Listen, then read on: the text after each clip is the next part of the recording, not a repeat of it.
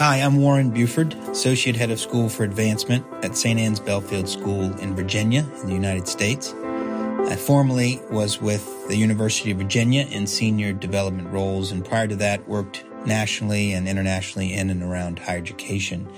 It has been my privilege to work with CASE as a member of the Africa Advisory Board, and I presented at conferences in Accra, Nairobi, and Cape Town, and conducted some webinars in between.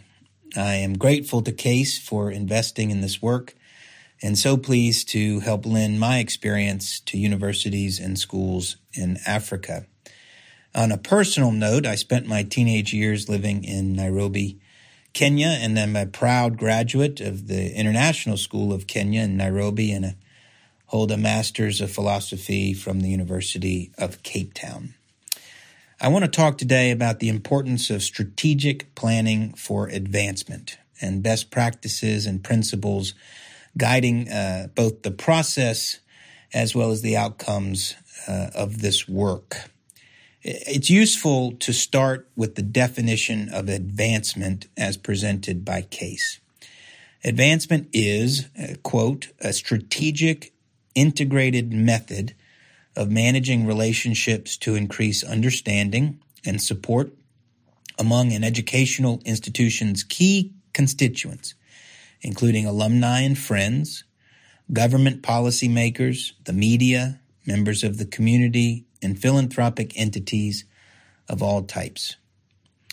Let's pull out the first three words: strategic, integrated method. Address the need for a planning process that develops and connects systems and approaches that ensure success, defined here as increasing understanding and support. Those of us having done this work for quite some time often like to say that advancement is an art and a science. Both require practice, planning, and preparation, sprinkled with a little luck as well, of course. A quick word about strategy. Lafley and Martin, in How Strategy Really Works, define strategy as, quote unquote, an integrated set of choices that uniquely positions the enterprise so as to create superior value and sustainable achievements in the context of change and competition. The reason I like this definition for the advancement context is because we live this daily. To create superior value and sustainable achievements in the context of change and competition is something that we in the advancement world are charged to do for the university. Now, I would add that we do this with limited or constrained resources as well as one of the contextual realities of advancement. Lafley and Martin propose a strategic planning framework that is a coordinated and integrated set of 5 choices. They are a winning aspiration, where to play, how to win, core capabilities, and then management systems. For me, this is instructive for advancement, where we are charged with aligning aspirations with resources. So if we were to modify it for the advancement context, and I encourage you to consider this as you launch a strategic planning process, these would be the 5 elements of a planning framework based on Lafley and Martin's framework. First, what is the case for support? Second, to whom will we reach out for support and engagement? Third, what programs, events, methods will we use to garner their support, engagement, and fruitful relationships? How will we focus our efforts and leverage our institutional strengths? And finally, what systems will we need to design and enhance to sustain our results? That, I think, is a great framework for strategic planning for advancement. There are a number of practical reasons to dedicate the resources and time to serious strategic planning for advancement. One is to gain buy-in from the university and make a stronger case for institutional resources. educate key administrators, garner resources necessary to grow your staff, and to get the support of time that you need from faculty and administrators. This is, of course, an ongoing process, but a successful strategic planning process can help get this buy-in. Second, you create a framework for new staff, especially in an environment of growth or turnover, which unfortunately is a reality in advancement.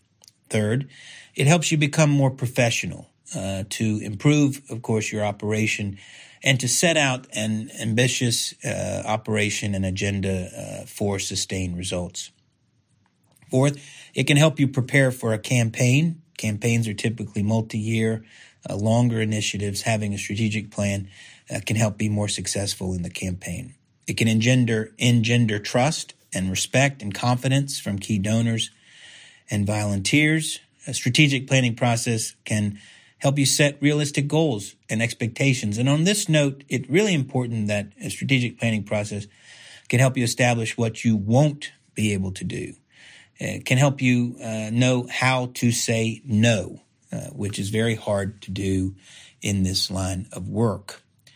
From my experience and research, here are some principles and best practices in strategic planning for advancement. First, the core foundation of any strategic plan for advancement is the vision of the institutional leader, the mission of the institution, and the strategic plan of the institution. If these are not aligned with your advancement plan, you will not gain buy-in nor garner the resources and energy from the top that you need to succeed for the institution. More likely than not, you will begin with each of these: the vision of your chancellor, vice chancellor, your executive, chief executive, the mission of the institution, and the strategic plan of the institution. In the event there's a strategic plan of the institution, in many ways, you have it easier. If there's not, you'll take your cues from other goals and priorities. Some other principles and best practices. I think it's important to develop 5 to 7, 12-month priorities, but set in the context of 2, 4, and 6-year goals. Revisit this annually to establish annual priorities, but fit them into this 6-year or 4-year framework matrix. This accommodates for a campaign and a multi-year initiative, but also allows for adaptation based on circumstances and revisiting every year. I think a planning paradigm might entail 4 components: aspirations, donors and partners, your team, and by extension, your systems, and then costs and revenue. How will you fund your advancement enterprise, and how much will it cost? And I believe all this paradigm is set against your constraints and your opportunities. And you might also set it against your context, the cultural context, the realities of your institution. A 5th principle or best practice is that your set of choices that you might include in your strategic planning framework or your strategic planning process. These are some choices that you would include, would be some or all of the following: fundraising priorities and key messages, donor targets, communications, stewardship, annual giving. How do you build a regular giving program? Alumni engagement, corporate and foundation targets, data management and data services, relationship with sponsored research and the academic core, internal operations and staffing, events, a budget and revenue sources, volunteers and key relationships, and finally, the role of administration, faculty, and students in the advancement effort. On that note, I do think that strategic planning for advancement affords an excellent opportunity to engage faculty, students, and administration during the process. Their voices should be incorporated in the strategic plan for advancement. So should the voices and experiences and perspectives of your donors.